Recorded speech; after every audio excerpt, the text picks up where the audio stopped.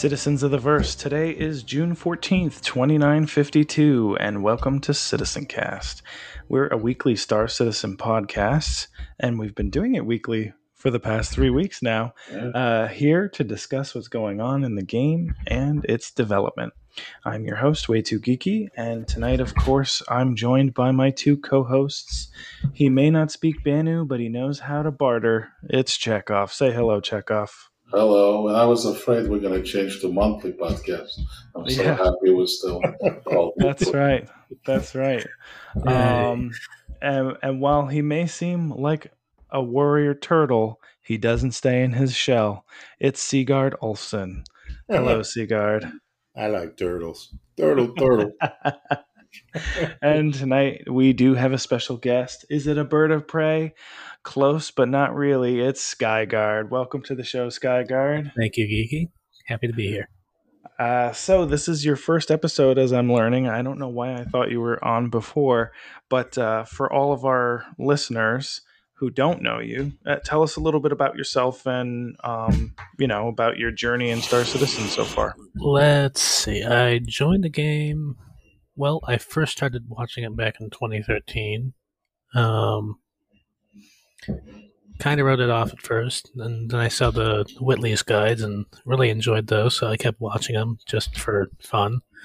And then sometime around October, November last year, Odyssey fell flat in its face, and I decided to take a look at what Star Citizen was up to. I found your podcast, and the rest is history.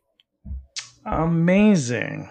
That's right. Now I'm actually really recalling when you joined everything and sort of started taking part.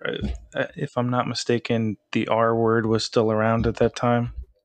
Oh, we don't speak that around here. Yeah. It's verboten, even though it's our email address still. All right. I know that's on me. I can't remember the password. Chekhov. That's the only reason why I haven't changed it. Oh, okay. You're the one who created it, and I have a feeling I know what it is, but I don't know. So either send me the password or change it. Okay. Anyway, well, thanks again for joining us. In case you guys didn't know, that the intro was my cheeky play on Alien Week this week, which is sort of kicked off with First Contact Day, which happened over the weekend, and there were bar citizens and all that stuff. But we should be getting a lot of alien-focused content this week. First question, as always, Skyguard, is, what have you been up to this past week in the verse?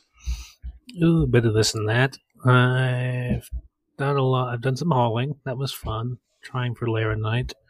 And it's actually been rather scarce lately. Mostly titanium because Laranite's not been available. I'm very excited for salvage. That should be interesting. And I tried to do a missing persons mission last night, and there was nobody there. And let me tell you, not having any bodies in a blown up ship is more creepy than having bodies. Like, what happened to that person? You keep expecting a xenomorph to pop out of you or something. Exactly. Well, that's some good stuff. Sounds like you got a little hodgepodge with your time this past week. Cool. Sigard, what about yourself? What have you been up to this past week? Well, I was doing the some of the hauling, like Skyguard, and trying to look for a fully circular route. I found some routes, but it's still so much more profitable just to do short routes. Real short routes, 10 minutes out, 10 minutes back, drop off a full load in the C2. So it just doesn't pan out for me. So then I switched to a little bit of trying to just ended up just taking off. I got jumped and got a crime stat of 3. So I just kind of decided to roll with it. And I woke up in Grimhex and bought some pirate garb and immediately went out and started doing some bad guy missions. from the one of the characters within Grimhex. That was pretty fun. And then I turned that into a second mission. Again, pretty fun. And then finally, I decided later in the week to switch over to try to figure out a way to take an image of a planet and then designate an area potentially for the group to go do an exploration type mission or a mining area, a mining mission over a given area. Mm-hmm. So set of coordinates, just pick an area that's visible from a waypoint or one of the the markers, 1 through 6 markers, around the planet or the moon. Mm-hmm. Draw it, draw a mark and the arrow around it, and say, "Let's go here and let's look." So that's been pretty fun. And then today I was trying to get a signature of what a cave looked like for scanners. So I found in fact we were just doing that check off myself. Hamar Skygard was participating from while he was cooking and eating. So, nice. Yeah, that's great. Monsieur Chekhov. Well, I am actually still stuck in that cave that, as we speak, that Sigurd is describing.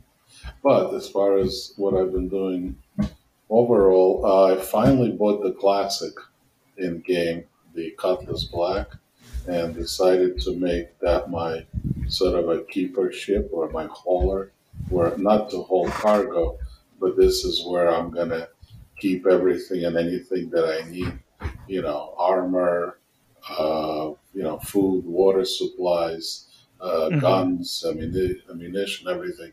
So try to keep that ship alive. So I'm beefing it up with weapons and shields, but just for strictly for defense purposes. I don't plan to take bounties or anything. It also has what I found out, communal lockers, which, by the way, for science we did test that out. So I'm jumping ahead of myself, but it is something that whatever you put in there, anybody that's in your party can use. So it's not like your local inventory; it's a common kind of a place. Just like the gun rack, you could store stuff in these lockers. I have food there. I have like mining. What's it use there? What's it use the existing interface? Yeah. So when you press I, right? So now I have actually when I'm facing it, I press F and it opens up, and then the other window is my local inventory or my backpack or my whatever I'm wearing, I guess my suit, right? Yeah. So you have an option of moving it around. Yeah, nice, which is a pretty cool feature. That's helpful. So it's sort of your runabout. Yeah, exactly. It's my runabout. This is the one. Cool. That's great. That's nice. I'll have to think about that for my cuddy. Yeah, no, it's definitely worth it. I mean, you don't want to, make your character runabout. It's just too big. I don't mind it though because it's so fast in Quantum, but I guess it's not that fast. It's not that fast post Quantum, so I guess it's give and take. If I'm space station to space station, I don't mind so much. Yeah. Well, for me, it's additional utility. I also use it to haul my rock around, right? So I can do rock mining. So, and then the cargo is just big enough. So if I were to do like container mining, I could use it to do, refining, or I should say, carry back the refined ore back and sell it. So, yeah, I find that it's just perfect for that. And so it was a toss-up, Nomad or Cutlass, and I decided just Cutlass had a lot more to offer. Nice. Depends it is a great... Go ahead, Skyguard. Depends on how often you blow that Cutlass up, though. Well, exactly. So now the trick is I'm very careful. I want to keep it alive. Yeah. Good point. Well, I mean, that's also kind of a test of your durability because, we definitely want to prepare for death of a spaceman, even though the true incarnation of it's going to be different, and ships won't be so pew pewy and all that fun stuff. My week, I did a little bit of hauling during the weekend. I did a little bit, I think, during the week as well, not a lot. Um, I did come up with a stomach bug over the weekend as well, which left me very incapacitated for quite some time. And I took yesterday off from work to recover. And instead of actually playing the game, because I felt a little, um, I watched all kinds of Star Citizen video content, including like different, some of the different CitizenCon presentations and things. Even though I've seen them all before, I watched it again, and the one that fascinated me the most, or one of the ones that fascinated me the most, was when they showed off ArcCorp for the first time in Engine after they figured out how to use their planet tech for cities, and talked about how they're going to use similar tech to propagate internal space so that they can build out cities faster. And I knew they were going to do that, but for some reason, since they haven't been talking about it as much, part of me was like, okay, well, maybe they abandoned that. But it does still sound like, even though Stanton is quote unquote done, we still have a lot of Stanton left that they're going to be building out. And I feel like Montreal is going to be doing that behind them, kind of like filling out the location while they build up the team there. But I guess we'll see. But it does. I mean, you look, they're talking about the Lorville skyline now, and how they're going to fix that, and they did talk about building interiors. So, I can only imagine how much more content they're going to churn up. Oh, and in the same video, they talked about how like Area 18 won't be the only landing zone on ArcCorp. So it left me kind of like, oh yeah, this game is going to continue to expand and make it so that when you're switching systems or even switching planets, it's a decision. So yeah, and I just kind of also upped my pyro hype by watching the most recent one again. Anyway, this past week in the verse was, I'm going to give it a mixed bag, but I'll let you guys be the judge of that as well. On ISC, the first part of the episode was about Ninetales. Obviously, we're gearing up for the event coming up very soon. What the narrative team talked about, how they're a little bit more of a flashier gang. They definitely like to, it's almost like they're showing off, or they don't care as much to be hidden.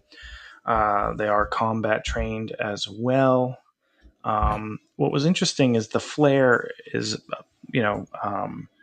Ninetales related, but they talked about how they're a pyro gang, but at the same time, their hub in Stanton is Grimhex. So that's also interesting. I wonder if they'll have a presence in pyro, or if that's an issue. And then obviously we all know Rudo is the mission giver for their missions. So pretty basic stuff, that most of which we knew. And then the second half was a view of the commodity kiosk changes as they move them over to building blocks. These were prototypes, so they weren't necessarily the end product. But the hope is to give you more information about demand, as well as what's available in the shop versus what's available in your ship, and where the demand sits. They also showed off sort of several different versions of that, so that you can see where different locations might have a different flavor. So that was ISC. Skyguard, did you get a chance to watch it? And if so, what were your thoughts? Well, I've known that Ninetales is a bit flashy. I read the lore on them, and they kind of introduced themselves with a bang, so to speak. So it's fitting with their character to dressed themselves out to the nines, so to speak. Yeah. Mahdi kiosk was interesting. There is also a follow up post on Spectrum, which elaborated that they wanted to do a lot more. They just haven't had the time because it would elongate certain production timelines, so they chose not to. What do you know? I didn't see the Spectrum post, but did you know what in particular they were referencing with regards to that? Stuff like showing your ship being loaded in real time. Oh, Yeah. oh, so you're it was it out of curiosity. Was this in relationship to how it will manifest when we come to physicalize cargo, or do you even mean like just a timer of the ship being loaded, I think it or was do you showing not the know? actual cargo being loaded into the ship, but I don't know for Oh, sure. okay. I'd have to check the post again. Oh, okay. And, I mean, no worries. It's extraneous. I mean, it's not extraneous, but obviously we can look it up afterwards. It is interesting. Um, yeah, yeah. I do find it interesting personally. Well, plus I'll comment on it in a bit, but not everyone was so thrilled. Um, Seagard, what about yourself? I did watch it. I was entertained by it. I always, I kind of have a positive outlook towards the game and its development anyway. So I'm a little bit more the glasses, Late night. half full. Yeah, optimistic, I guess. Mm-hmm. So I did kind of like it, and I didn't know a lot about the Nine Tails, so that was kind of informative for me. And I actually kind of like like they came out with the clothes right Mm-hmm. as the gift, and it kind of made me think, why don't we have paint colors that match that for the ships, right? Why can't you have a Buccaneer with the Copperhead color scheme or the others, right? I mean, the factions Yeah. within. Uh, that was my kind of takeaway from it. But yeah, overall, I thought it was a great show. Excellent. Um, Chekhov, since Yeah, I you've thought. managed to see some content this week. Yeah, Ninetales were cool. The uniform's definitely great. I am looking actually forward to finding them as loot because that's what they said. Should be able to get all the subscriber stuff as loot. I'm sure they. I actually did find one already when we were doing bunker missions, so I'm sure more of it will be available. But haven't found those specific ones yet. But what I found really more exciting are the new terminals because it is definitely a huge improvement because they're absolutely right. Sometimes you walk up to them and you think they're bugged or you don't really know what's going on. I mean, this is definitely takes it up a notch, quite a bit more informative. What you have on board, what you cannot sell at the terminal. So it definitely shows you that yes, it's not a bug terminal. It's just you have a wrong commodity or your commodity is empty, whatever the case is. So I thought that was a really nice improvement. Alrighty. Yeah, I think so too. I think it's at least a incremental increase from where we are now, and quite frankly, building blocks has been shown to be much more performative in general than the prior system. I mean, Flash. I can't imagine why we have issues with that. But yeah, I thought it was an okay episode. Wasn't as excited afterwards as I thought I would be. Maybe because the commodity kiosk stuff seemed cool, but it wasn't like earth shattering or anything. And I love UI since I recruit UX UI designers and I look at Mm-hmm. portfolios all day. And I was just like, oh, this is fine. It seems simplistic. I thought it'd be a little bit more interesting, but it's serviceable. Um, Others in the community, I've heard someone who might be a little saltier was very unhappy with it and felt that there was too much space dedicated to a visual of a ship, which maybe is a fair point, but perhaps if you're using it to see how far along your ship is in terms of loading it, maybe that's why it's there. So whatever, good enough for me. um, Next, we had a Star Citizen Live last week. It was an introduction to all the members of the community team. I'm not going to really rehash that so much as just tell you a little bit about what they talked about, and I'm talking a little. First and foremost, the day-to-day of community managers, they essentially are responsible for interacting with the public on anything having to do with the game. So whether it's reports, responses to questions, social media, etc., they handle a lot of that. They also talked about the Bar Citizens coming that happened this past weekend. They didn't, as far as I know, didn't mention anything about the broader Bar Citizen effort that they're going to be doing this summer. The thing that I found the most interesting, and I don't know what form this is going to take, but they talked about putting something together for Gamescom. And that to me confuses me because is it a formal presentation? Is it just a video? What could that possibly be since they haven't really done anything for Gamescom since 2017 with the Layer 3 video? So, I thought we're not doing those demos anymore, but maybe it's something lightweight. Anyway, so that was Star Citizen Live. It was a little bit more of a, wasn't as, it's not like the ship Q&A or even the lore Q&A I like. What did you think, Skyguard? I didn't actually watch it. Normally, I do watch them every now and then. Those large-style interviews with the devs can make my eyes glaze over. Sad to speak, sad to say, but it happens. The Gamescom thing you mentioned might be in just me speculating, throwing stuff out there. Might be in response to Starfield, and I've heard they're trying to get Squadron 42 out very soon because they're coming up on the 10-year anniversary.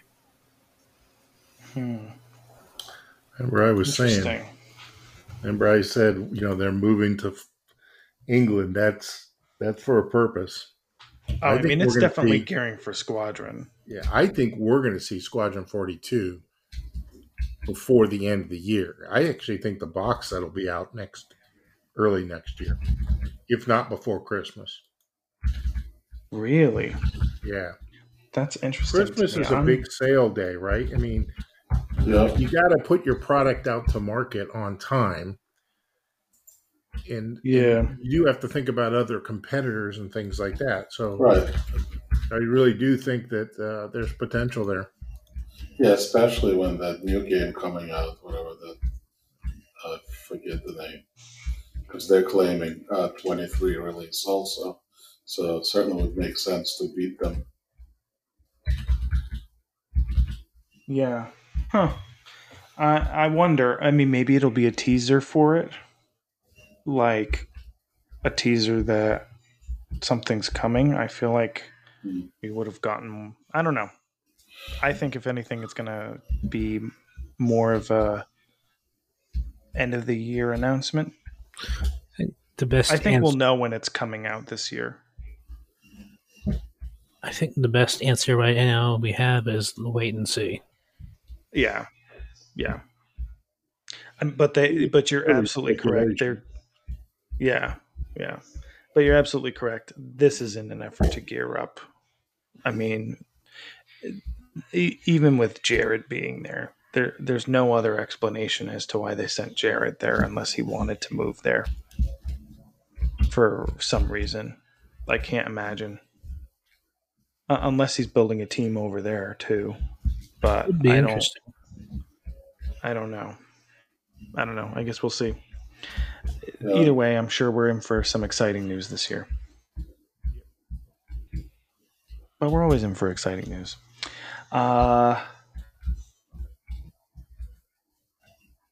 What about you, Seagard? What you think of the episode? Sorry, I realized since we all started talking that I didn't necessarily go through the list. Portion of it, and it was it's always good to see those people because they do a lot for they make it possible. I mean, there's me. I'm always the supportive guy, but I didn't watch the whole thing. Yeah. Um, I just thought it was interesting, especially the one guy who would basically was a volunteer and at one of the shows in Germany, and eventually Yeah. became the guy or one of the guys, for that. Yeah. So I thought that was pretty cool.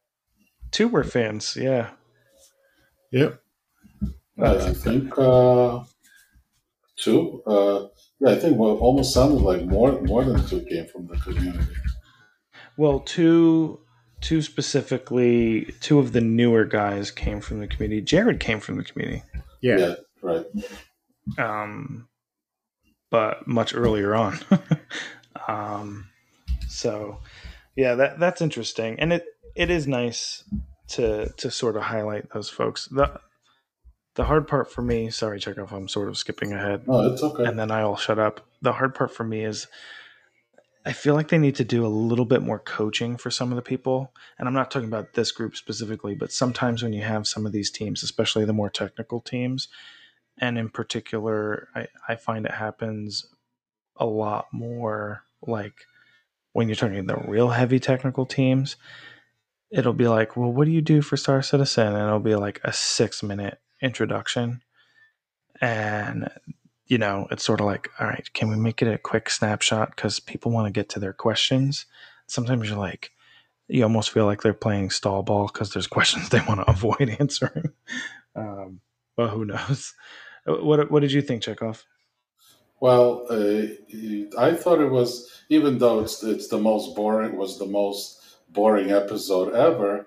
I kind of listened to it because it's important to, I guess, to not only know that we do have community managers, because to me, I mean, perception is reality, and it's very important that we have a group of people that address all the concerns that are out there in this day and age. They could come from anywhere.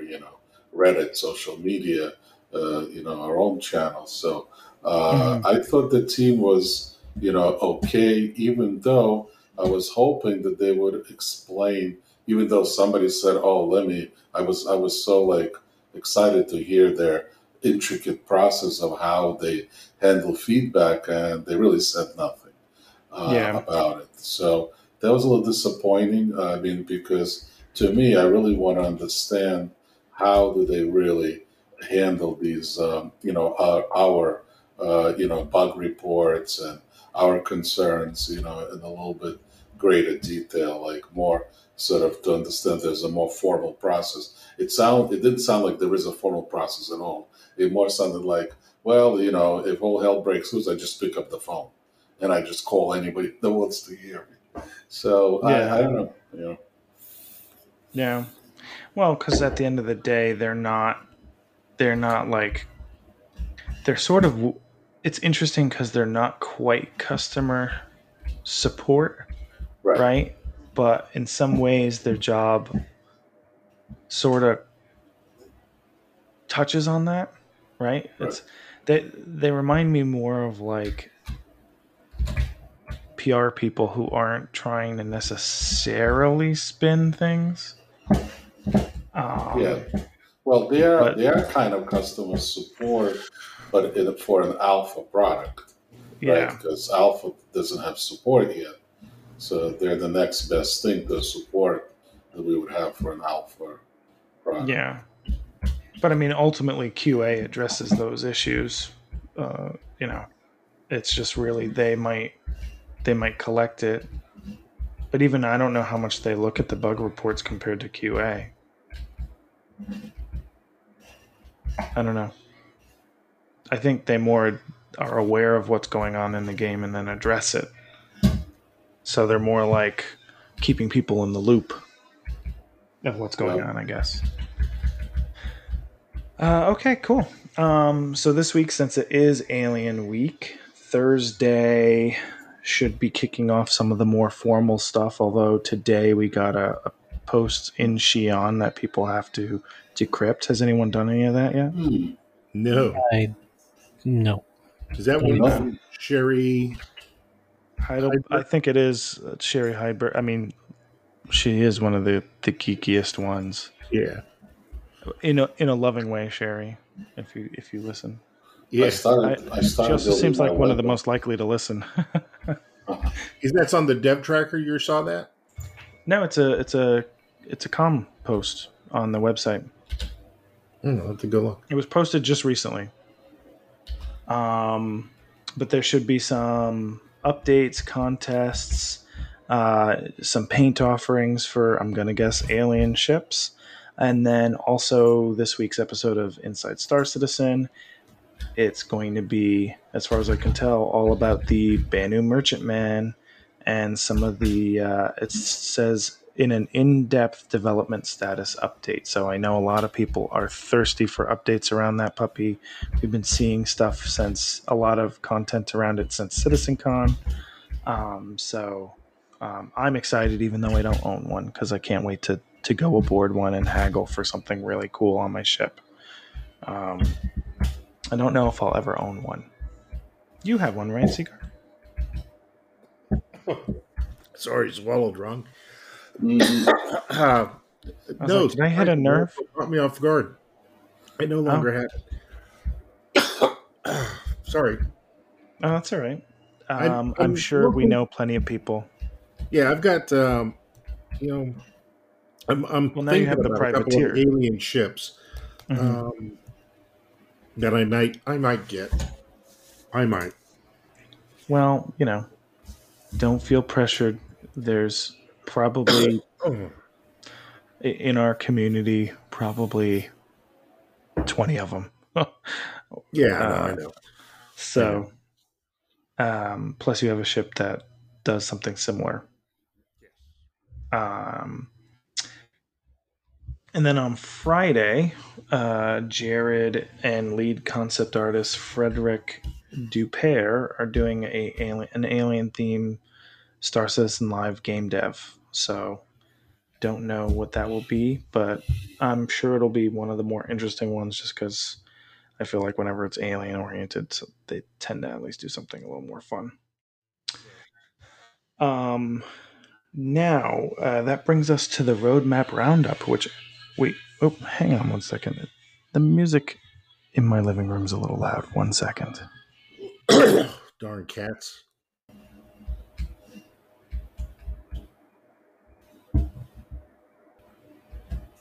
All right, sorry about that. You tell your cat to turn it down. Yes, my roommate. He's not a cat, but he watches TV. Anyway, the roadmap roundup was fairly interesting, so I'll go over those. First and foremost, release view. After talking at great length with the team in Montreal, they realized it makes more sense to split the Derelict Reclaimer points of interest card into two different cards, due to the development work being specifically different for each. Therefore, the description and title of the original card has been updated, and the following cards been added to release view. Derelict Reclaimer Space Missions. A variety of handcrafted, narratively unique missions that have been created for new Derelict Reclaimer wreck sites in space. This feature has been added to the Alpha 317 column and is targeting delivery in Q2 in 317.2.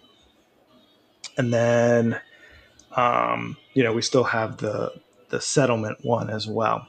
And then they marked the following deliverables as passing their final review. Therefore, they are committed on release view. The additional Stanton Lagrange points, the Derelict Reclaimer settlement point of interest, the Derelict Reclaimer space missions, AI and with planetary navigation, illegal delivery missions, and the Siege of Orison. So all of those will be coming, pending nothing crazy happening like, ruining the build.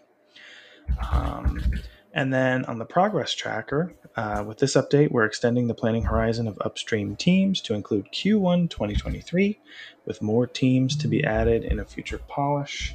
The following deliverables have been added to the progress tracker: salvage vehicle munching. implementing the ability to transform large chunks of metal salvaged from ships into a refinable material. This will use the grinder systems aboard salvage ships like the Vulture and Reclaimer. This deliverable has been added to the EUPU gameplay feature team's schedule. Freight elevators. Implementation of systems and content for players to physically load and unload cargo to and from their ships by conveying cargo to and from hangars, landing pads, garages, and docking collars. This deliverable has been added to the USPU gameplay feature team's schedule. New player experience. An initiative for improving the initial first 30-minute gameplay experience, which will help players understand the context of the world and introduce them to some of Star Citizen's basic features. This will include updates to landing zones, spaceports, hubs, shops, and more. This deliverable has been added to the EU landing zone team's schedule. Player machine physical interaction. Initial implementation of animations that show the player interacting with ship controls and items. Includes pushing buttons, flicking switches, and interacting with other areas of the cockpit. Also includes other machines and items, including locker doors. This deliverable has been added to the actor feature team schedule. The Aegis Retaliator base. Building, implementing, and balancing the base variant of Aegis multi-crew combat ship, the Retaliator, as a gameplay vehicle. Game-ready vehicle. This deliverable has been added to the vehicle content EU team's schedule. Anvil Crucible. Building, implementing, and balancing Anvil's repair platform, the Crucible, as a game-ready vehicle. This deliverable has been added to the vehicle content EU team's schedule. Now, due to additional priority being put on the salvage work mentioned above, the following deliverables being removed from the progress tracker temporarily until it's rescheduled, and that is room depressurization. Skyguard, what do you think about the additions and changes to the roadmap? Well, salvage is certainly going to be interesting. I wonder if they're going to have dual purpose for the munching. Will it be an easy way to get rid of inconvenient stuff left over after you do certain activities in the Stanton system? I don't know. Good question. Really good question. Anything else stand out as interesting to you? It was a bit of a long list. Let's see. What was the list again? I was listening, but it's hard to remember it all. So, really quickly. Now you understand how I feel, Skyguard. And he doesn't even listen. So everything was committed that we were expecting on the roadmap. On the progress tracker, salvage vehicle munching, freight elevators, a new player experience, player machine physical interaction, Aegis Retaliator base, and the Crucible. Right. The elevator should be interesting for the Caterpillar. Player machine interaction will be really interesting, considering if it's what I think it is. Like you switch off coupled mode, you hit a switch visibly or not, or switch to VTOL. That could be very, very interesting. Another thing, people, from what I've heard, have been waiting for the Retaliator base for a while, so that should really be interesting. There'll just be a giant gaping hole in the middle of the ship. Who knows? See what else. The new player experience that's definitely needed, especially if you're not joining an org at the same time. Yeah, definitely. There's one last item. Oh yeah, the depressurization. That kind of a shame. It could have been really interesting with salvage. So yeah, you're stripping the whole of the ship. Oops, there's still atmosphere in it. Nope, now it's jetting across, spinning in circles. You got to figure out how to arrest the spin somehow. Yeah. Well, on the plus side, at least it's another way to make us die. So, at least we're gonna wait for more ways to make us die. If this Actually, wasn't in the context of a game, that would be. Um, what about you, Seagard? What are your thoughts on the updates? salvage is And definitely cool. Salvage is definitely cool. I definitely am intrigued by the Crucible. I mean, from yeah, a visual perspective, it's a very cool ship. It has that circular bridge where you can face backwards and forwards, and it also has different types of rooms within it, which are cool. I'm excited about that. That would be very very neat. The cargo bay, um, the elevators. I think that's great. mm-hmm. I'm really looking forward to that, so that I can now maybe start bringing up some vehicles and loading them into my ship. Hopefully it's not just Yeah, cargo. Hopefully it's other things too, yeah, and load them. Um, and then the last thing was the new experience, for new players. It's funny, they used to have a series of missions on how to fly where you had an instructor. I don't know if you remember that way back. I think that predates me.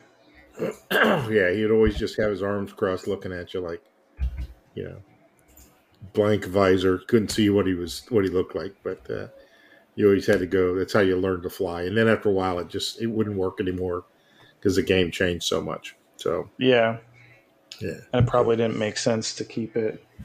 yeah, it didn't. Technology was Yeah, changing so fast. yeah, That's a good sign. That's a good sign. yeah, yeah.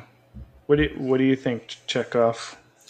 Um, Nothing too exciting, but anything that kind of brings physicalized components into play, that's kind of what I'm looking forward to. And salvage, of course. I mean, I think everyone are looking forward to salvage. Yeah, I mean, for me, this is the industrial player's dream because it's we're getting more to salvage sooner than we probably anticipated. Because I worried it was going to be, the whole stripping for a while. Hmm. And I mean, who knows how long it's going to take to actually implement vehicle munching. But, the fact that it's at least on the roadmap gives me hope that salvage will be progressing quickly. And they probably learned a lot about the implementation of mining in order to do that. Um, the freight elevators, same thing. Like, to me, it's like, okay, so at first, physicalized cargo is probably going to be a disappointment because it's not going to be a huge change as Hmm. far as I'm going to consider it. I'm assuming it's not going to be that huge of a change. But then you start to see the elements are starting to come together. And those freight elevators have been in the game. We've seen the location of them in the hangar. So now it's Yeah. just like executing that and having it connect to the actual cargo bay, which is great because, I mean, like, I feel like the question will be, will this commodity trading, well, maybe it'll involve, maybe it won't just be traded commodities, maybe it'll be missions, cargo missions, or whatever the case may be. um, will this involve, like, I'm just sitting there like, okay, what's it going to look like when you buy, food, and you buy food, does it get delivered to the cargo room and then you have to move it up through the cargo hangar to then be put aboard your ship? Is it going to be delivered to your hangar? Is it going to depend? Are you going to pay extra delivered to your hangar and then you could pay less to just have it delivered? I don't know. I guess we'll see. Um, and then I'm, of course, really excited about the Anvil Crucible because Anvil is one of my favorite manufacturers, as well as I have a Crucible. um, I I have didn't a know that. smoking. Oh yeah, I have a Crucible. Oh I have a man. I have a Crucible. I have my big ships are my Crucible, my Carrack, and I upgraded my Orion to an Odyssey, but I never applied the upgrade, so I may cancel that and keep the Orion, or I may not. I haven't decided yet. Right. But I did have that really cool skin for the Odyssey that I really like. But I also Yeah. sit there and I go, I'm gonna fly my Carrack. Who am I kidding? So I might just cancel that upgrade. But part of me also sits there and goes, what do I need an Orion for? Even though I like mining, I'm not necessarily gearing my gameplay around mining. And especially since I'm not running an industrial org, you know, I guess it depends on if I can share ownership outside of an org. Like if I can give our industrial friends access to it as well, then I won't care about keeping an Orion. But if not, then maybe having an Odyssey is better because I can keep it within org and have field multiple expeditions and I always think about it as the person who has the ship is the one you know gear like filling the ship with everything you need to have stocked for a good expedition. So I could see one crew running that versus a Carrack. Anyway, I'm gonna shut up now because I've overtalked it. Oh, the one thing I will say, sorry, is I will be shocked if the Anvil Crucible looks the same as the concept art, given that it was much like the Carrack, designed before metrics were in game and designed back with the old system. I could foresee it getting much bigger, and I could foresee it changing its shape language. One, because they changed the shape language of Anvil a little bit more. They defined it a lot more like, and when you really look, the first ship to really impact the shape language the most, besides exterior, because the exterior, it's always the common thing is like, the big intakes in the front and some sort of circular triangle motif going on with the ship. But the terrapin just is very Anvil on the inside, and then everything else that follows sort of follows that shape language. So I would imagine the Crucible will do the same thing. Excellent. So super exciting changes. Just still a long ways out, but I good to still see. want to see just one follow up thing. I still Go want right to be ahead. there. I still want to be there in that moment when Chekhov accidentally vents one of the rooms in your Carrack, and Well, his fascination for doorways. if it'll be just like when we were doing. It'll be just like It may happen. It may happen. it'll be just like that when he was walking in and out of the doors when we were defending Town. If he vents a room but he doesn't get vented with the activity, I will definitely vent him with my pistol and revoke his imprint from my med bay. Right. Oh, You're able to do that, or you're just Can you hoping you revoke? can do Yeah. that? Yeah. What's I that? think I think he's very hostile I about think this. he's hoping. No, you can clear everyone's access from your med bay. Really? Ooh. Yeah. I didn't know that. Wow. Yeah, that's a feature. Already. It's been a feature since like it wasn't initially a feature, but I think when people would like keep killing you and then all that stuff and use your med bay, you could go in and actually click reset permissions. Oh, that's Yeah. sweet. I don't know if it's just the owner who can see that. Now, it's amazing they did that, but they can't get the Reliant give a button on the inside. So when the thing spins into the vertical mode, when you're in the back, when you wake up in the morning, that you can't Yeah. get in the cockpit. They couldn't put a button on the inside that unspins it so it's flat again. See, that's an extra 100,000 credits. Yeah, that's true. That would make it a very expensive ship. So wait, the Reliant doesn't stay in landing. Oh, because The landing gear all because gets put the away. because the change is still tied. It's still bound to. They haven't bound it to K. They've bound it to the landing gear Yeah, and still. it's So it's still so bound to N. frustrating because you're like, you wake up and you're like, oh, this is great, and then you realize only thing you do is get out the back. It's like, oh, son of a bee. Yeah, I mean, you'd think they'd now that they've got that transformation with the Scorpius, they'd be able to go back and quickly fix that. But maybe I'm sure they maybe it's will. just not high priority, or It's who not. knows. It's not. It's Um, funny. Alrighty then. So that brings us to tips and tricks. We had 0 submissions this week for tips and tricks. But Skyguard, anything come to mind as a tip or trick? Nothing besides what I've said in the past. All right. Oh, yes, actually.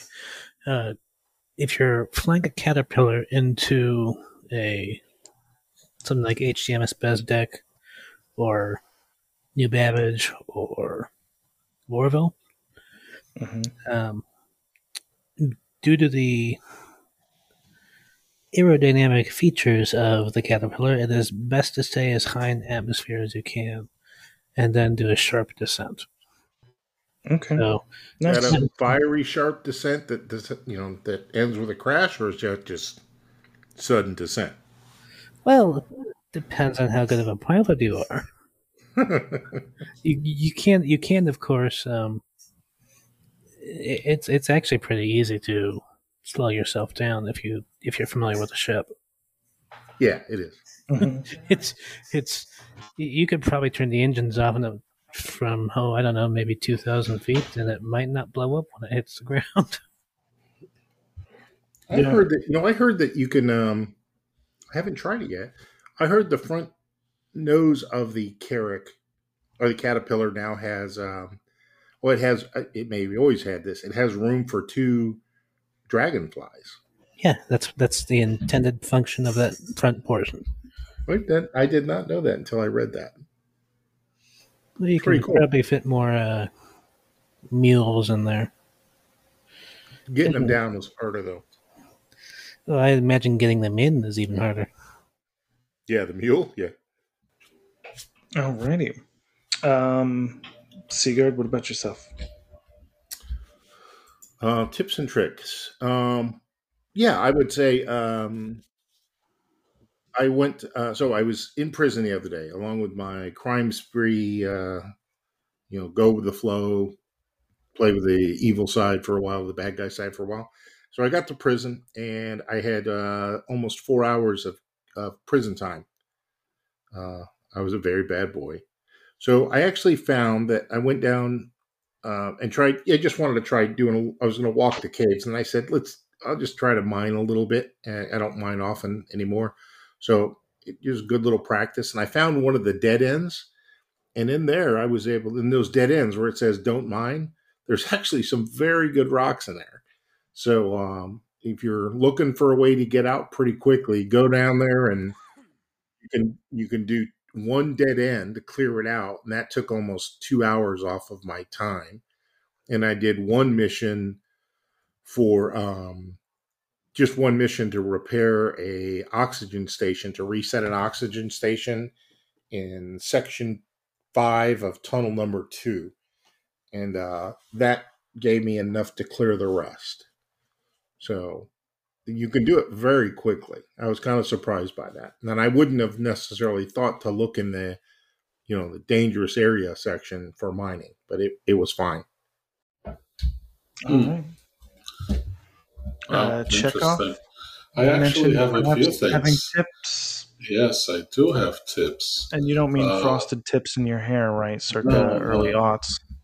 No, not frosted tips. So I actually asked my boy band days.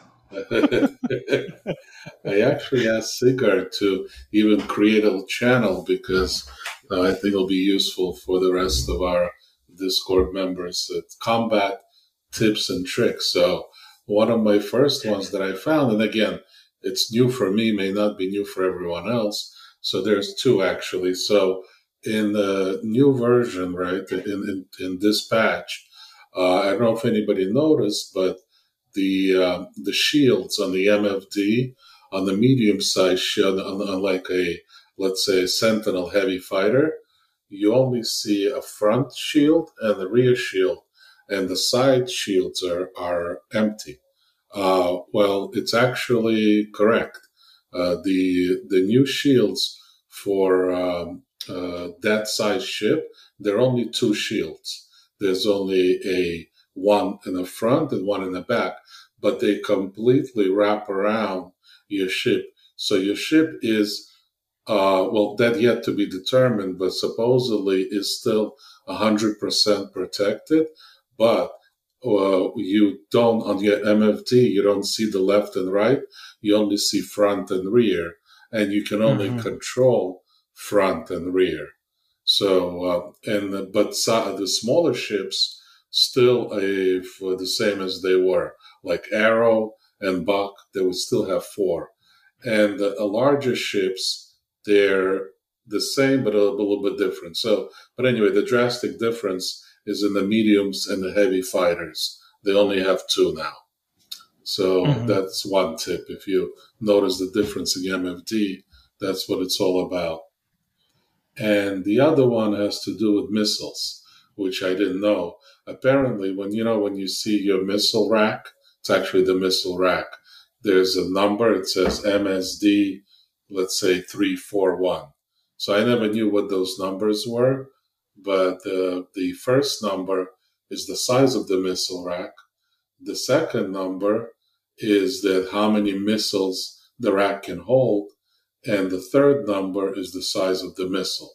So MSD 348, MSD 381 would mean that it's a size 3, can hold 8 one size missiles.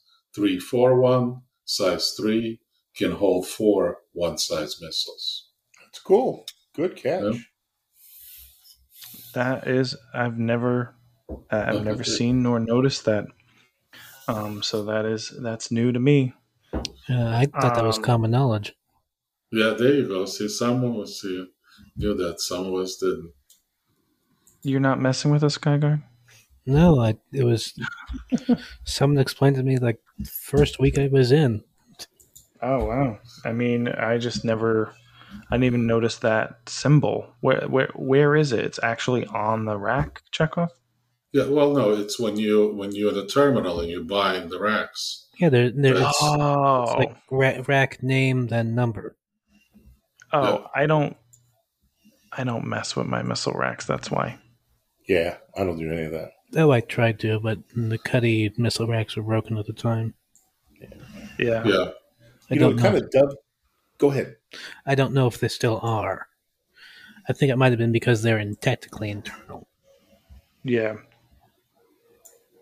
So I yeah. was This is I was external. going to dovetail on that with a question. Actually, maybe Chekhov or Skyguard know.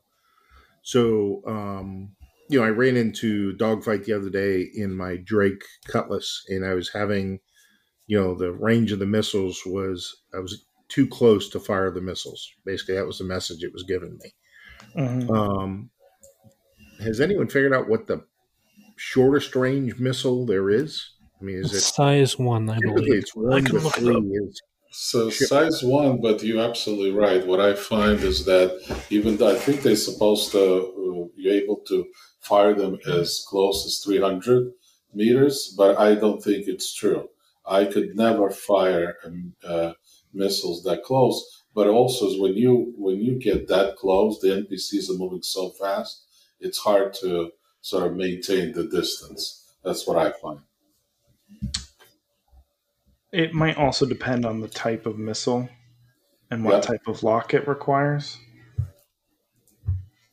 Yeah, But there are missiles that lock actually faster and some lock slower. Yeah, missiles, they also have specs that you may want to consider. I figure there's got to be a minimum and a max range on them. So, you know, yeah, What you want is a lot of quantity over quality unless you get to torpedo size and the EM missiles with a quick lock. Gotcha. Yeah, definitely. Well, that brings us to our next segment. And since Chekhov criticizes me, it's our next segment with music or science.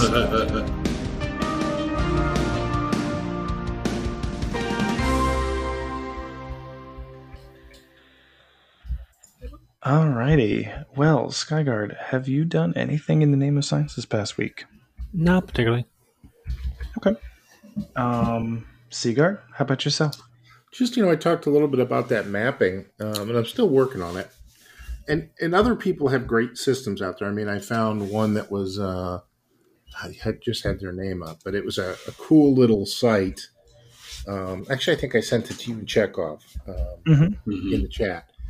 But there's different ways to identify where um, a cave might be, or a useful mining location might be. You can do so much distance from an OM, and use three OMs and try to move yourself left, right, up, and down until you get right on it. And there's a few others, but I think there is a way to make the gameplay a little bit better. Um, and I've been trying to take pictures of the moons or planet from a single OM point. And originally, I thought I would do one from each OM point and then put them together like a global map. The overlapping circles, right? And I thought you could overlay the textures that you see from the OM points to get a comprehensive coverage of the planet and then put a grid on it and everything else, right? I think the easier way I'm finding now is just to go to an OM point and look for interesting terrain features that are easily identifiable from space. So, Hamor and I did one the other day, and it was near Ida at OM1, and you could see perfectly these mountain chains and these mountainous areas and rougher areas, and there were some that were blue, and then within that blue they had darker and lighter color blues. So you could literally take a picture just from that perspective, circle it, with your favorite paint editing tool, and say, we're going to go here and we're going to explore. Um, Mm-hmm. just maybe something is there and you want to make it so that everyone has the fun of actually trying to hunt it down, but you don't want to make them sit there for 10 hours, over a blank piece of earth and not find anything, right? You want to make a challenge of it. I just think that might be a good way for missions to be run now. Just doing these snapshots. And like at Ida, it was amazing how well you could sit there and look at the picture, and then you could actually fly down and the terrain matched the picture you just took at OM1. I mean, you could Mm-hmm. actually follow it by looking, oh, there's a flat area to my right and there's a mountainous area to my left, and I'm just kind of skirting along this gap. It was really cool to cover a big area in a reasonable amount of time. So, Yeah. I so it's a also the thing that concept we I'm still working on, but I think it's a good tip for some people who want to kind of do it the old-fashioned way, the hard way, right? Mm-hmm. well, I also think that we don't use triangulation enough. I think we should triangulate stuff and make right. You could kind of do a picture, and in addition to that, you can triangulate the coordinates. Yeah. Well, Aberdeen, you would have to, because Aberdeen had virtually no terrain that was visible because of the dust, and also even the place we were going to we knew there was a cave there, so I was kind of going there with Hamar, and we were going to try to scan to see what a cave actually looked like from above, on your scanner. And we found out that we could basically see individual gems showing up at about 600 Mm-hmm. meters from the cave with an active ping. So, and you'd see a cluster of, let's say, 10 of them, and there's a cave right there when you get closer. You're actually seeing underneath the surface. So, it's just something we're working on. And it was, we all went down to the cave. That was pretty fun. And I think for a lot of players like myself, I've gone in a couple caves, but certainly none of the bigger ones, right? I'd like to go Mm. down and see some of the bigger ones and bring some rocks in there or some rock DSs and hand miners and Pisces, Yeah. etc. Shuttle stuff in and out.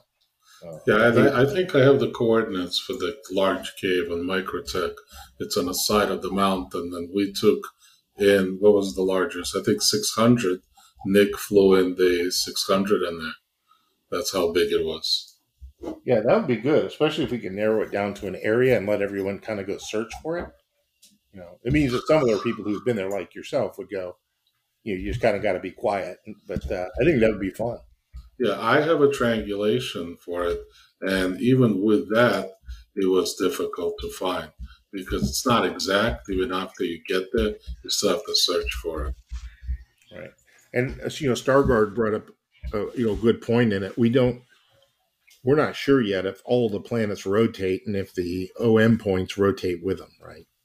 So I know that some planets do not. I don't know that if there's any that actually do. Well, OM Who's Stargard? OM is always north, right? Stargard, I'm sorry. It was always south, right? Right. OM1 is 2 is opposite of OM1, and I always thought OM1 is because if you start off OM1, you always have light. So to me, that means that you at, I guess, the North Pole. Well, I don't know. I think it is mostly true. I think Ida, it was like 1 was to the left and 5 or 6 was to the right. So you kind of went counterclockwise or clockwise around the planet. Let me tell you 2 planets for sure because I mined on them. Lyria and Aberdeen, OM1 is always in the light. Okay, it is. I know Crusader is that way too, right? It's always above. Yeah, but that's an interesting point. I do think they follow the planet curvature because I think it is long term supposed to help with navigation. But who knows? By the way, the website that you sent is called verseguide.com. Yeah, I just started dabbling with it today. It looks pretty cool. I have potential there. They're coming out with Discord bots and overlays to help you with navigating. By the way, very cool. Anything Chekhov from you? Oh, so we know you're on a mission now. I have quite a bit for science, yes. So, and I've done this quite a bit. So, thank you, Sigar, for dragging me into a cave. So, this is like deja vu for me because that's all I did when I had a lonely Aurora and just a hand mineable tool. That's all I did. And guess what? I remember actually not only how cool it is, but it's sort of lucrative. So, a couple of things that I kind of found. Foremost, a full backpack, Pembroke backpack of minables, and I was not looking for hetatite only. I absolutely mined everything inside. Dolomite, aphrite, and hetatite. Whatever I found, I took. And not only I was able to fill up my backpack, but I was also able to fill up my suit. And I just sold. The total was 30,000, which is not bad. Yeah, it's not bad at all. And I started when we started the podcast, and I just sold. But a couple observations. So, unlike rock mining, the dolomite and aphrite and hetatite are very accurate to what they should be. When I say that, I mean the resistance, the optimal window, and the rock stability. So the dolomite is the easiest one to crack. It has the highest opening with a window. Aphrite is second best, and hetatite has the smallest window. And hetatite has one other anomaly, which is really tricky. And you think first that you crack it and the rocks disappear. They don't. For some reason, when you crack them, they literally end up in a nice pile several feet away from where the rock breaks, unlike dolomite and aphrite, which end up right there. So don't just assume that you didn't break them or they bursted. Look around carefully because they're there, but they're several feet away from where you cracked the rock. And one other thing to be concerned about, when I was down to 25% oxygen, 50% water, and 50% food. So you could do it all, but you kind of have to watch it. Oxygen was definitely a potential concern. If you go too deep, you may suffocate. So be careful with the oxygen. Did you Oh, bring any oxygen pens with you? No, I didn't, which that's a good point. I should have. See, this is where, and I haven't used an oxygen pen in probably more than a year. I always carry one of each on me on my belt, and then I usually carry one of each in my, my pouches on my waist. Yeah. And one other thing, everybody's welcome. My cutlass now, after my looting, is fully equipped with suits, with mining gadgets, with everything and anything you need to survive. So you're welcome to use it. There is one other thing I found that for some reason meat chunks are not edible away from the store. I have a bunch of them and I cannot eat any of them. Really? I I eat them all the time. Yeah, I don't know. yep. Well, on the cutlass anyway, I cannot eat them. I ate them on the store at the store, so I could be Right. wrong. Yeah. Um, I myself didn't do anything for science. Uh, so that is that. That brings us to Seagard's question, which he posted in two places this week because it was such a good one. Yeah. And he got responses in both, but luckily it wasn't too complex to navigate. So, um, he asked, do you want manufacturing and crafting gameplay being added to the game? Do you envision crop farming? Will it be similar to manufacturing? Skyguard, do you remember your answer, or you want me to read what you put in the chat? I can rehash it if you want to skip reading it. Doesn't matter to me. Okay, I'll rehash it. I think crafting and manufacturing game would be very interesting. From what I've seen from the work docs on how ship repair is supposed to work, looks like they're already going that route. I'm not sure if we'll have full Eve style. Eve style factories. It would certainly be interesting. Um, but it does look like we'll be able to manufacture stuff in game. I'm not quite sure how farming would work because, while it seems simple on the surface, it's actually very complicated. Hmm. Yeah, I'm curious how they'll do that too. Especially, there's probably some automations that'll be taking place. Especially with Star Citizen, pardon me, with the realism approach, tends to Mm-hmm. be, yeah, Okay. that has a tendency Cool. to complicate things. Yeah. Cool.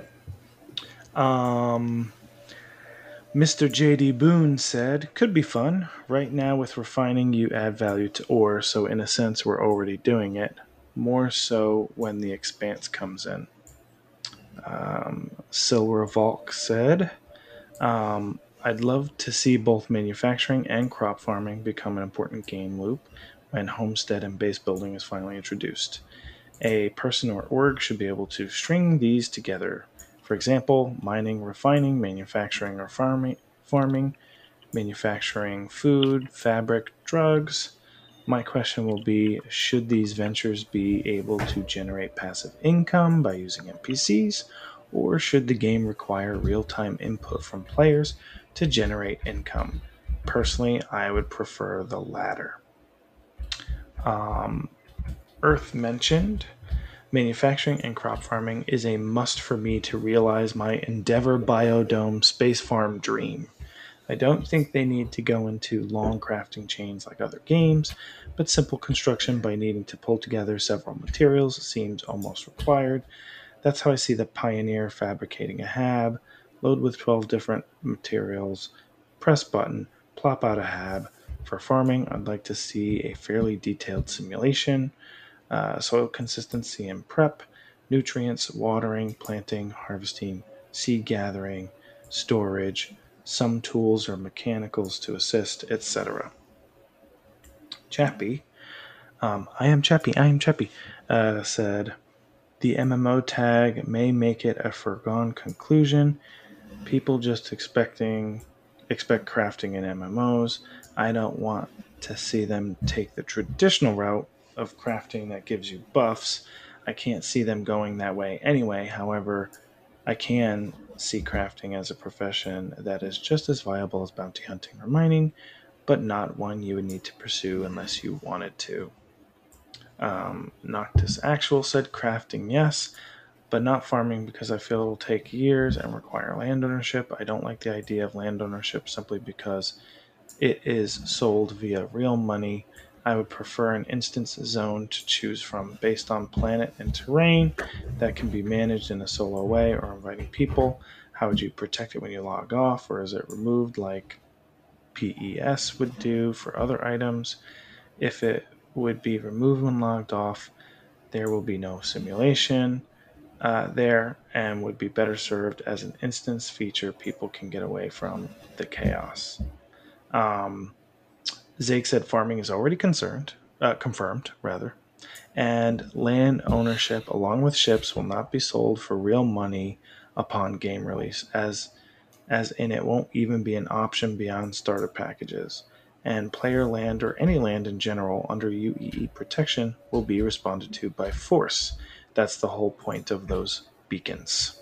That's the land claim beacons he's referencing that they talked about when they sold the Pioneer the first time. Zake then said, to answer the question though, I really want manufacturing and crafting, even though they aren't officially confirmed. They have hinted at them, much like they've hinted at being able to own your own space stations, much like the planned planet side. Manufacturing and crafting would go well next to farming, especially in an exploration org where we could potentially be exploring somewhere new and need to make our own stuff since supplies may be lacking. Um, Tuki2D said, not an answer, but just a further question. Well, why don't we do his last then, since it's a further question? I saw it and I should have moved it before. Canuck 2099 said, not sure. I guess it would depend on what color the beam would be. uh, I think that's a play on the fact that a lot of things seem to be beam oriented. Don't know how cynical versus just being funny he is right there. Let us know, Canuck. Strikeout Actual said, I would love to see crafting manufacturing. They could be a way to link a couple of professions. Miners have a reason to mine the lesser ores. Space haulers have a reason to haul cheaper metals and gases to certain areas.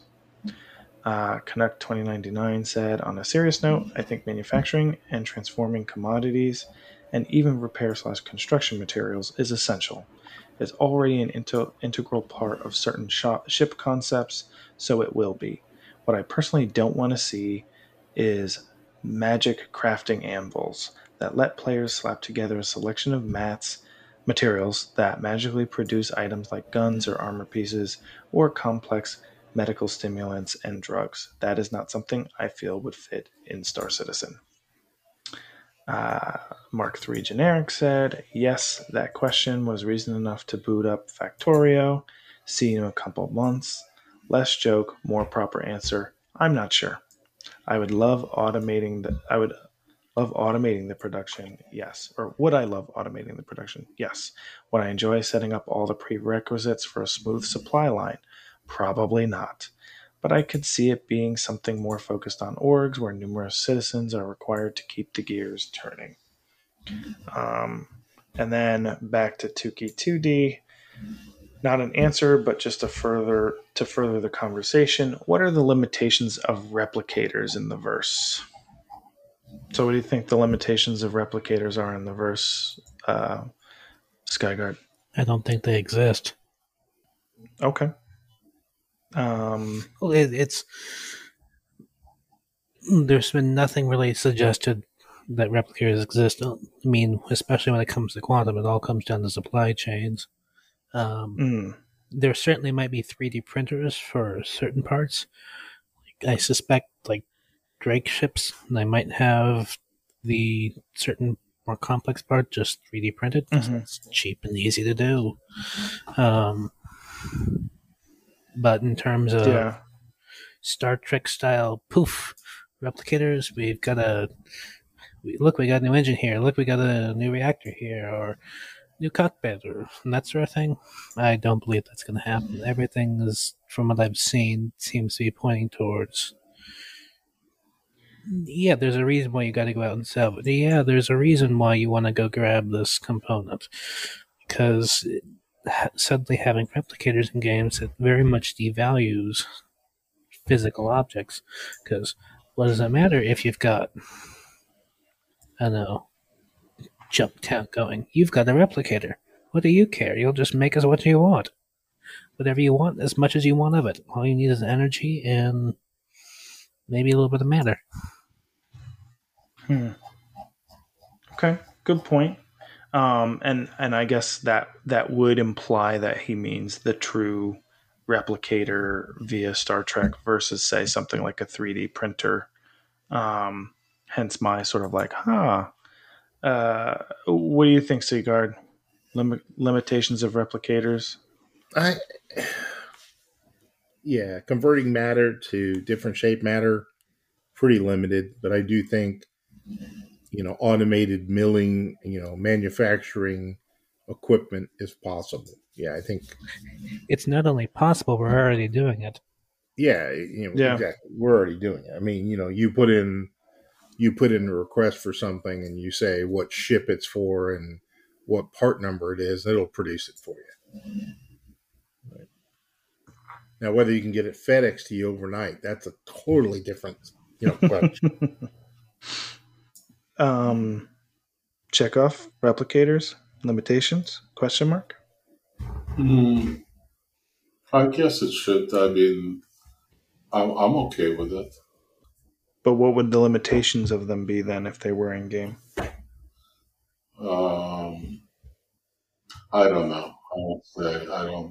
I can't think of anything off the top of my head. If theoretically, as far in the future as we are, probably not too many. Yeah. I would say if it's in the classic Star Trek version, probably not so much. 3D printing, I mean, while it's not necessarily confirmed in game, there's a few instances where we're seeing examples of something similar. There's the repair room in the Carrack with something that looks very much like a 3D printer for subcomponents, components, and maybe weaponry. There is there's the Pioneer, which is a giant 3D printer. There is the Dumpers Depot. Dumpers Depot has a bunch of things like that. The construction yards sort of look a little bit like there's some elements of that. And then even our food dispensing machinery on our ships look a little bit like, they make me think of The Expanse, where you put in, I want white kibble and it gives you that. So it might be a little bit like a white kibble. Is that it? Red kibble. Well, yeah. Well, there's white kibble as well. What's next? Green? The only two I've seen are red and white. Red kibble is the more commonly mentioned one, though. And the only reason I know there's white kibble is because I just reread the whole series. Good for you. That's so all I was like, oh, it was good though. Yeah, so I think that's the case. If I were to throw in my 2 cents, um, I think one of the things that could be interesting is not strictly farming for farming's sake, but farming for science sake, and trying to splice different seeds for optimal crop output. Like actually thinking about the sort of like genetics side, that could potentially be a sub game for a farmer. Could certainly be Um, interesting. and I think for me, the most interesting part, or the most I'd really want to see farming for, unless you could build a massive farm and then it's just a place for remote areas to get crops. Like, maybe someone could go find a place that is short on crops and there'd be a demand for that kind of thing, and you could build a massive farm if you buy enough land. But I see it as really feeding outposts. Manufacturing, they they've actually not confirmed it, but they have used language around crafting multiple times. I think it's going to come down to having the materials, having a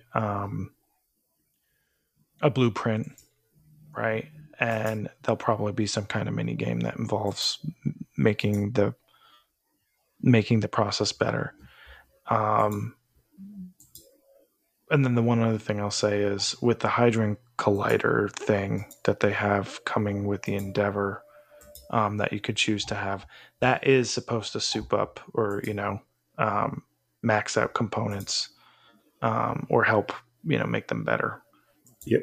I forgot the language they used. Not max out, but I forgot what it was Optimize. specifically. No, they used this very specific term to, and I watched a video on it yesterday, and I can't remember. Overclock. Okay, gotcha. Mm-hmm. Yeah, so you could use that to overclock components. Well, for me, I'm going to be a Ranta farmer because I just want Ranta dung to sell. So I just need to know what to grow so I can feed That's them. Mm-hmm. yeah. What's Ranta food look like? That's Probably right. anything. Anything. That's right. I know what it looks like afterwards. Any other thoughts on this, gentlemen? Yeah. Those are all good answers. Those are good. No. So we didn't get any questions this week in our Q&A, but I did have a question since we talked about it a lot, before the show, as well as some of the stuff I've seen online, as well as some of the stuff that's been going on in Discord. What did you guys think of the Starfield news that we saw this weekend? Is it a game that you want to play? And how much of a Star Citizen killer is it? And I know all of your answers because I already knew them and we're on the same page. But Skyguard, take us away. I'm definitely going to be playing it unless there's some major issue that pops up. It certainly looks entertaining to say the least. I like the art style. I played Fallout 4. I enjoyed it a lot. However, Starfield's more my style, and I've been watching it for a while. I do not think it is a Star Citizen killer at all. I believe it might actually bring more people to the game. Because Bethesda's, despite the problems with 76, is certainly more known in the industry for putting out good, if not decent RPGs. So, and especially with Microsoft just buying them, and it's in Microsoft's best financial interest for this to succeed, especially since there's probably not going to be microtransactions. I think it'll do Yeah. pretty well. And Okay, people might cool. go looking for, ooh, I want some more of that. Excellent. Seaguard. Yeah, I don't think it's a killer. I do think it will have an impact. Certainly. It is a standalone game first, and then I think it has a little bit of a sandbox ability, right? You're kind of free to travel where you want. But I think there's an underlying mission within it. So I think it's competitive with Squadron 42. And I definitely think it's kind of in line with a lot of the survival games we've seen in the past. So, yeah, I'm intrigued to play it. I don't know if it'll get it right off or not. I'll get a feel from other people first before I actually try it myself. Um, and depending on the timing of its release and Squadron 42's release, that could be an issue if they release simultaneously. The playthrough will be relatively the same, I think, probably for duration, and then I think Squadron 42 will retain more people because it does have continued sandbox play at a much higher level than I suspect we'll see in the other game. But I think they're both good. I think it's a good sign for the genre of space operas. Mm-hmm. I think it's anything that pushes a little bit on Star Citizen. I think that's a good thing, right? I mean, they've got to be competitive, and they have a very high quality standard already. But what can they learn from this, and take away and improve Star Citizen? Right? So, From what I've heard about Chris Roberts, he definitely watches other games and goes, "Ooh, let's add yeah, that in." absolutely. I mean, it's probably why this game's taking so long because he keeps getting Oh yeah. ideas. Yeah. Real size planets, salvage. At a certain Been point, they anything probably else say, new "Stop." recently? Yeah, I think they definitely watch it. Not Star Citizen so much, but Squadron. It's definitely Squadron competitor, and that's why it's a 23 release.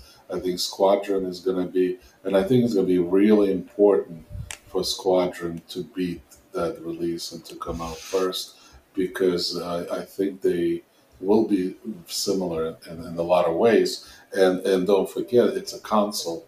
It's an Xbox and a PC release both, because it's already on Steam.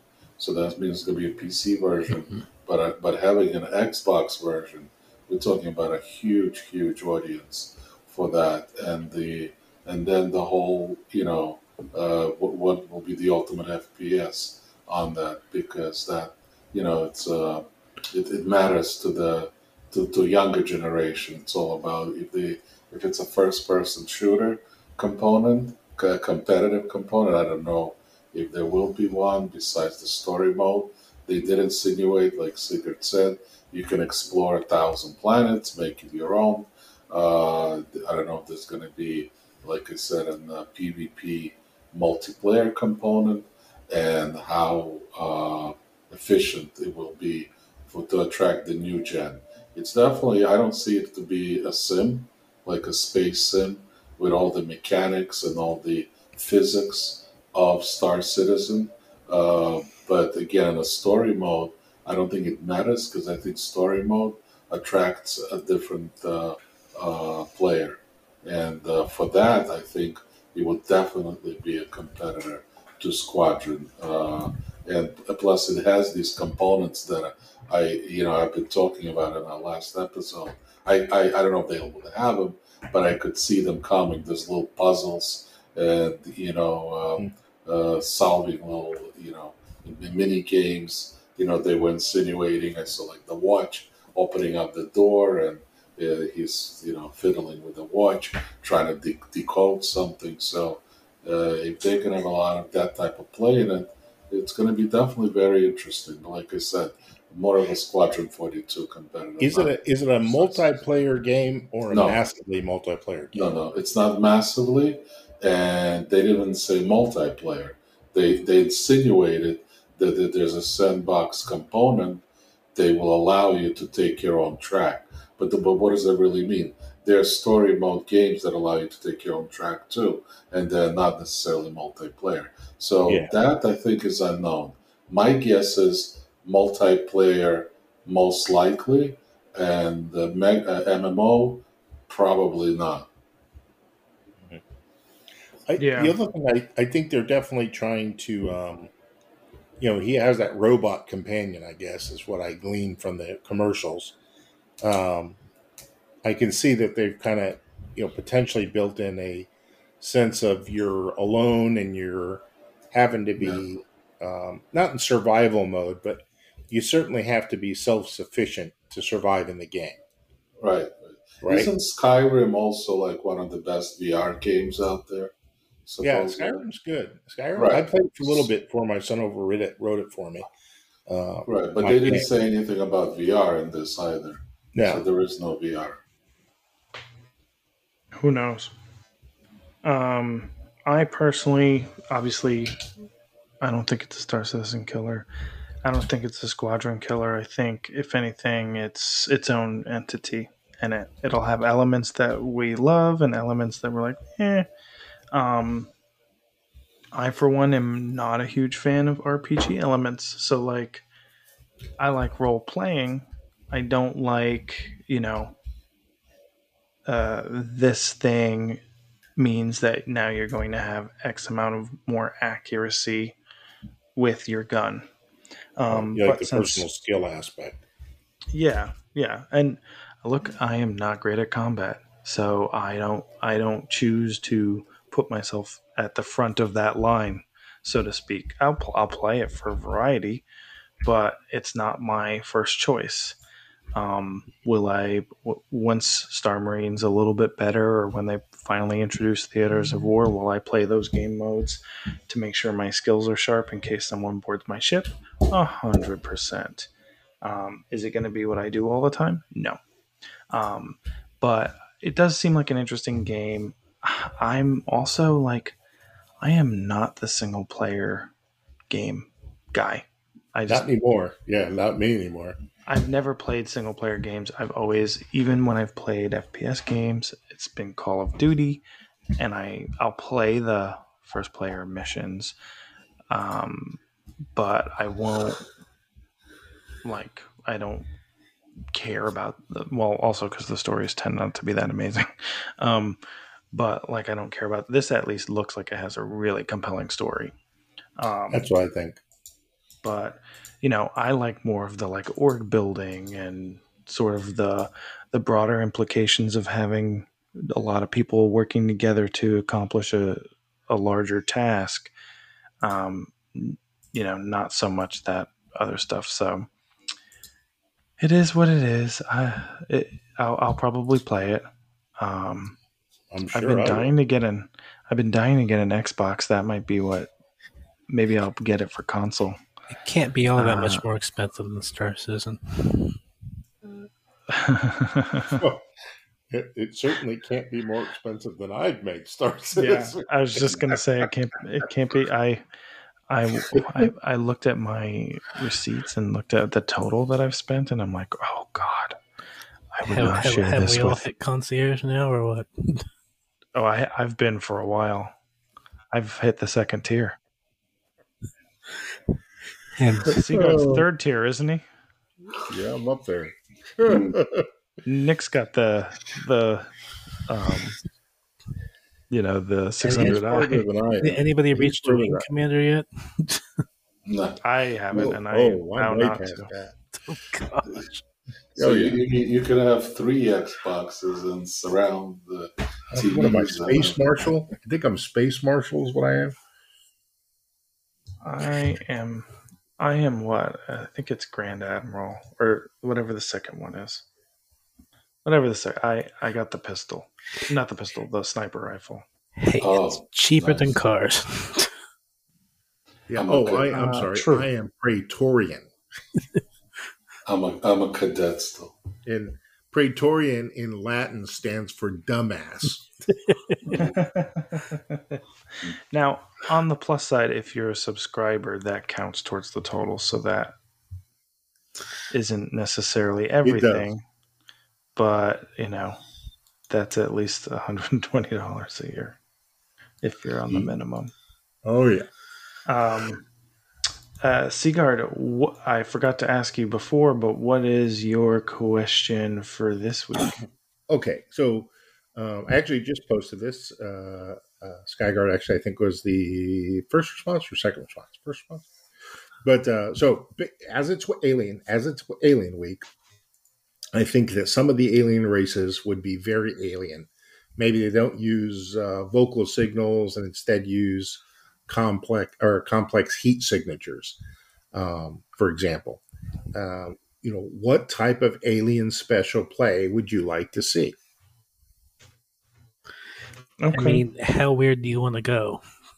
Well, I there's mean, there's some really weird examples out there if you want. yeah, I Mm, mean, And there certainly is. Like I was just kind of, I needed a question. This is what I came up with. But like for me, I was thinking, if you're who are the bird race? The Tavarin, Tavaran. yeah. mhm. Yeah. So the Tavaran, maybe their primary predator on their planet was a lizard, cold-blooded lizard. yeah. So to indicate predatory natures, or when they're in that predatory mode, maybe they lower the heat signature of not only themselves, but they also lower the heat signature of their ship. You Uh, know, we may yeah. change I, things, Not they I, may bad. not change. I think this question finally gets us the little E in a red box designation podcast. You Geeky, know, what's that? The explicit. explicit. Yeah. Um, Depending on the answers. well, we'll see what the answers say. Yeah, because They're, I Been can. they're avoiding inevitably that. going to go there now that you brought that up, Chekhov. Yeah, Go. You have to go uh, there. I Listen, will. I will Sky, censor it. yeah. cigarette, open up the can of worms. That's it. We're no It's, longer PG. Oh, look, so somebody's responding already. Let's see what. you're a Star Trek fan. Remember was it the Vorta, Oh, the lava Florida. creature that drills all those holes and was killing everybody? Oh, That was a whole series. That was a whole show in Star Trek trying to figure out how what this creature was doing.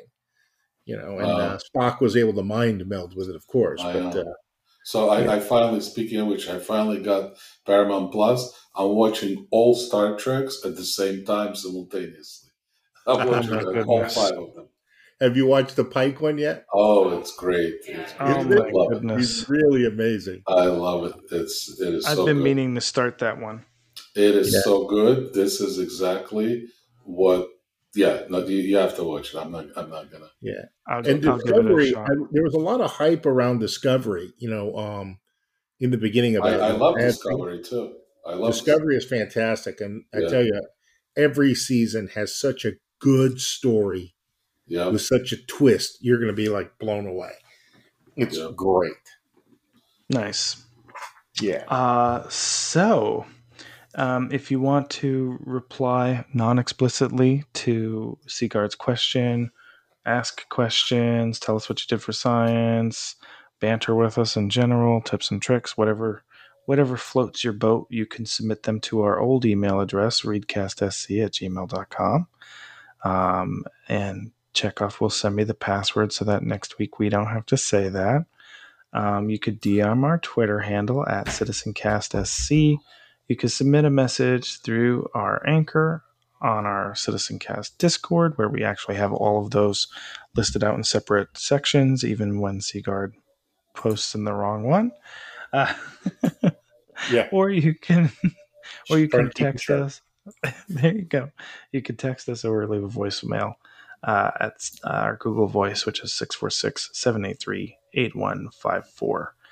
And if you are looking for someone to crew up with, looking for an org, looking for people to play with in between your solo sessions, or just looking to check out a really cool community, take a look at Parlay House. It is a neutral zone for all types of players.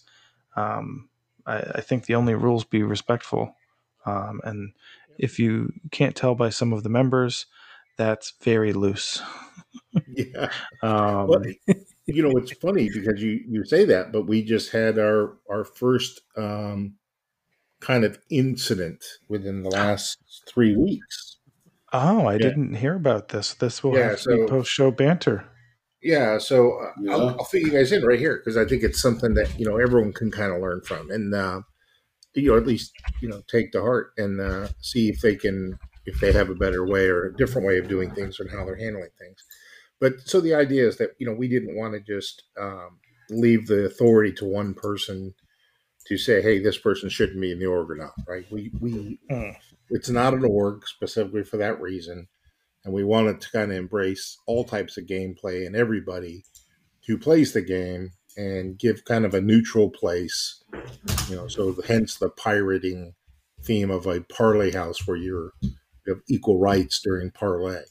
But we had an incident, and just two guys were, I would say, aggressive and kind of just fairly hostile. They were we think they were a little bit stoned. A couple guys have said that, and they were actually not a little. They were pretty fried, and they asked a question, and someone offered them help, and they really kind of chewed him out and told them F off and everything else. So I don't want to kick anybody out.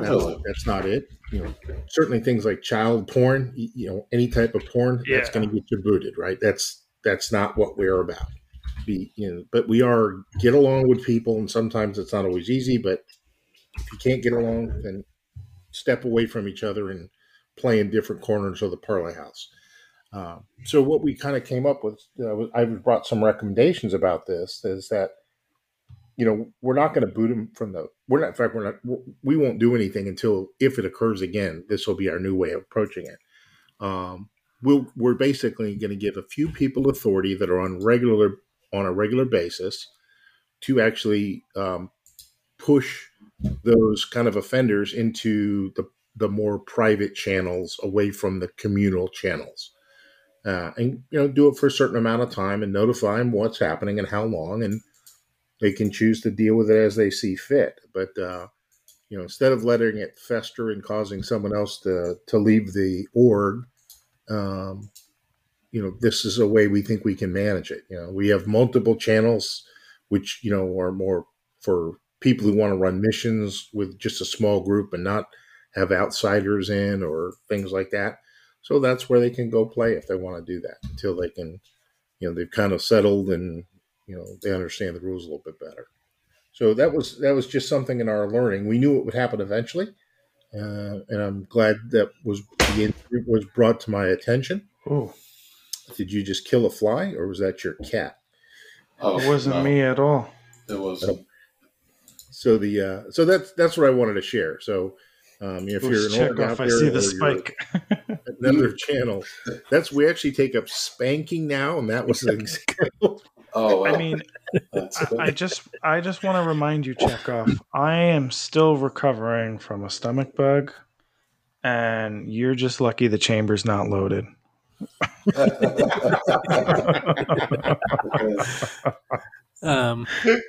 So how did I do? Do I get voted off the spaceship with no helmet or what? No, you're doing good. The airlock's right over there. Please let yourself out. Well, that's great to. So Skyguard owes us a recipe. Oh, okay. Well, we've got the closeout now, or you want to do it now? We need the outro. It'd be much better with the. He's our parlay house cook. Oh gosh. Well, then I guess before the recipe, also don't forget to check out our other friends of the show, as well as they are content creators. We've got Earth's videos, Snorkel's videos, and Undead Parrots videos on YouTube. And of course, there's the music of Admiral Cody and Calibri, including what you hear in this episode. Links for everything can be found in the notes. And that wraps up another episode of Citizen Cast. Thank you so much for joining us, Skyguard. It was great having you. And now we'd love to hear about your recipe. Okay, something simple and easy. Takes a lot of skills, so I'm sure our listeners will appreciate it. French omelet. Need 2 eggs, butter, salt, cheddar cheese, a bit of pepper in a nonstick pan. For medium-low heat, whisk the eggs together vigorously, not letting any curds form. You don't want any large chunks, small pieces. Once it starts becoming a homogeneous mass, stop stirring, put some cheese in, and start rolling up. You're going to want a good non-stick pan, so maybe your mom's or grandmother's. Don't go for the cheap stuff you'll have at bedside. Top with pepper, maybe a little bit of chopped green onion if you feel like that, and then you go together. I'm hungry. I'm going to make an omelet. Nice. I mean, that's similar like the French style, like the soft scramble eggs too. Yeah. It's, you can basically get the recipe at Bon Appetit. So if you're in space doing this, which wing do you put it on to cook it, and how far away should you be from the sun?